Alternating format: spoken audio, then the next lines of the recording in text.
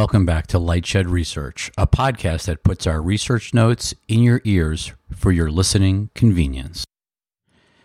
December 17th, 2020. Watch. Is Disney creating the flexibility to pivot movies to Disney Plus day and date? Last week's Disney Investor Day was a stunning display of content that illustrated the company now understands the need to dramatically increase spending on original programming for Disney Plus to increase engagement, ramping from $2 billion annually today to over $8 billion annually by 2024. Increasing engagement with must-see content will not only reduce churn and increase gross additions, but should enable meaningful pricing power for Disney Plus. Higher pricing is critical for Disney Plus, whose ARPU is a meager $4.52, driven by 30% of their nearly 87 million subscribers generating about $1 per month via Hotstar bundling in Asia. We sense Disney's robust content slate for 2021 gave the company confidence to begin raising price in March 2021, raising price by $1 per sub per month. While investors appear to be solely focused on Disney Plus subscriber growth, not all SVOD subscribers are created equal, with Disney Plus not expected to get to break even until 2024. SVOD ARPU, revenues, and profitability should matter at some point. Worth noting, Netflix has been P&L profitable since 2012. What struck us most about last week's Disney Plus content showcase was how cinematic the TV content felt. The Mandalorian feels more like a movie than a TV series, with a cost similar to making a movie, and illustrates how content does not need to air in theaters to have massive cultural impact and sell merchandise. In fact, the cultural impact of Mandalorian and Baby Yoda is far greater than any Star Wars film in recent memory. The global reach of SVOD dwarfs the theatrical industry. Sorry, theaters, but it's true. Shifting Disney's theatrical output more aggressively to streaming would enable Disney to raise pricing far faster than their current gradual pricing strategy. In addition, we firmly believe that shifting all Disney movie content to streaming, day and date with theaters, would lead them to have a far bigger movie business over time, not to mention de-risking the business. While Disney management last week reiterated their historical box office success and profitability and their current commitment to releasing major films in theaters, there are three signs that Disney is considering a more dramatic pivot towards streaming, akin to what Warner Brothers is doing with HBO Max. A strategic pivot we firmly believe in, as we discussed last week in our post rebutting Christopher Nolan. Number 1, flexible and flexibility. Disney mentioned the word flexible and flexibility 12 times during their investor day, including these quotes from Disney CEO Bob Chapek. Well, first of all, flexibility is going to be a big dynamic going forward for us. It's all following the consumer as they make that transition. And so part of why we did the reorganization that we did is to ensure that we've got an organization that's flexible, to read all the cues, whether it's the cessation of COVID or it's the changing consumer behavior, so that we are very nimbly make decisions as we go forward. That's why we're all about flexibility right now. But right now, we're looking with flexibility. Again, I hate to keep using that word, but it really is the common theme. We're going to look with flexibility because we understand that those dynamics, because this is an embryonic market, this direct-to-consumer market. Number 2, Braverman's most challenging legal issue. Longtime Disney General Counsel Alan Braverman gave a rare interview last week at his alma mater, Brandeis University. The full interview is embedded below. When asked about the toughest legal challenge of his career at the 3220 mark, Braverman responds, "It is the shift in the underlying economic model for the film and television to a direct-to-consumer model. The challenge is moving from a world where talent is paid up front for services and then takes risk with back-end participations tied to success, and shifting it to a direct-to-consumer streaming model where the historic success metrics no longer apply. The legal complexity is amplified by selling to yourself without the benefit of third-party sales. He even cites the use of the phrase self-dealing, albeit he disagrees with the usage of that term. Listening to Braverman, you cannot help but feel like a bigger shift is going to happen at Disney over the coming year, no matter what management is saying publicly to investors or talent today." Here's Braverman in his own words. In some respects, the biggest legal challenge is what we're going through right now. So the the entertainment business, whether it's television or film, was based upon a economic model with talent that would appear in films and television, where talent received an upfront payment for their services, but they would participate. They would take some risk associated with the success of the show or film, and what's called a back-end participation.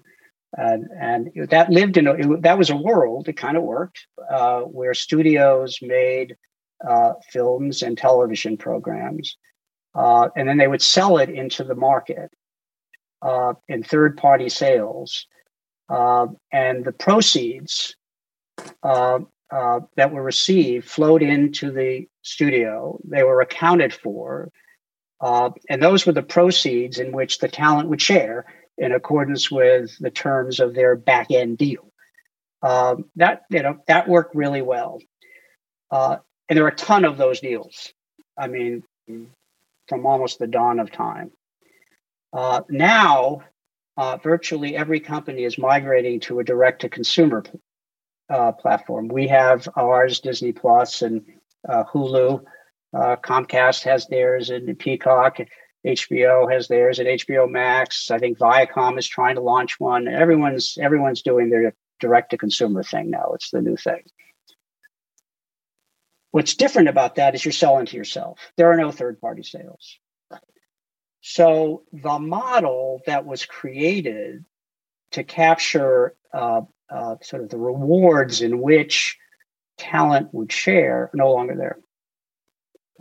Because the third-party sales are not there, but yet the contracts read that way. It's a lot of inside baseball, and HBO made an announcement the other day, and it's roiled the industry. But the issue that's being talked about is now what? Because you live in a world now where there's, the phrase is used, I don't agree with it, self-dealing, where you're selling to yourself. How do you take an entire ecosystem that was created to distribute rewards on terms that no longer exist because the nature of the economics of the business have so fundamentally changed? And if you believe it, this may not be the greatest problem I've ever had, but if you believe in primacy, it's the one that's most immediate. Number 3, Marvel movie deals evolving. In keeping with Braverman's comments cited above, The Wrap published an article this week that Disney was changing its talent agreements for upcoming Marvel films to increase flexibility in case product shifts to streaming versus theaters. This sentence stood out. Under the new contract language, key above-the-line talent like actors, writers, directors, and producers will receive adjusted compensation depending on whether the film opens in theaters or debuts on the Disney Plus streaming service, according to an insider with knowledge of the situation. Marvel blockbusters typically pay back-end bonuses to key talent based on a film's box office performance, which can be substantial for MCU films. End quote. Disney needs to pivot the movie business. Even with a vaccine rolling out across the country as we write this, there is little doubt that it will take until well into mid-year for a meaningful percentage of the country to be vaccinated. Even when theaters reopen, of those that survive the worsening pandemic, it remains unclear how fast consumers will rush back to see movies, especially those that refuse to be vaccinated. We doubt attendance even in late 2021 looks anything like late 2019 box office.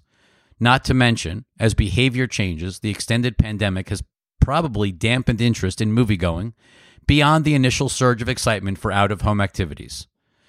Box office markets like Japan are a poor proxy for the U.S., as they never experienced a prolonged pandemic.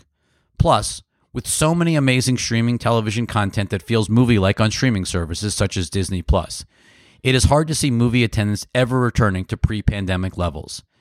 As we stated towards the end of last week's Nolan post, Unless Hollywood studios evolve, they are likely to fade away over time, as they are dwarfed by the global scale and financial firepower of the tech platforms. While Disney clearly wanted to steer clear of the controversy surrounding Warner Brothers and HBO Max last week, we cannot help but think Disney is preparing its own dramatic shift, as the odds of Black Widow generating the box office Disney would have done pre-pandemic are low and likely near zero. A new film strategy is critical, and giving consumers choice between theaters and streaming appears to be the optimal long-term strategy. If a movie warrants being seen in a theater, let consumers go to a theater, but stop forcing them to go to theaters. What else was interesting in the Braverman video? At the 1815 mark, Bob Iger wanted Disney to behave like insurgents, not incumbents, and created an insurgent mentality. When Iger became CEO, he took his staff to an offsite where a guest spoke about the traditional battles between insurgents and incumbents. Iger wanted his staff to understand that insurgents almost always win, because incumbents focus on the business they have rather than where it is going and what the consumer wants. 2258.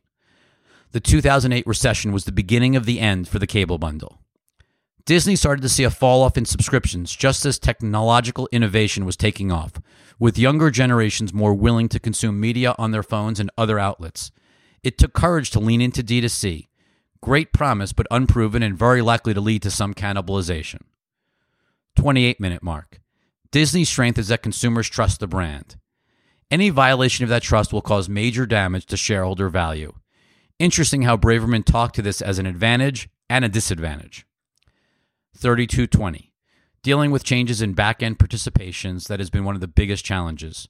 Back-end participations work extremely well, but in a D2C world, there are no third-party sales.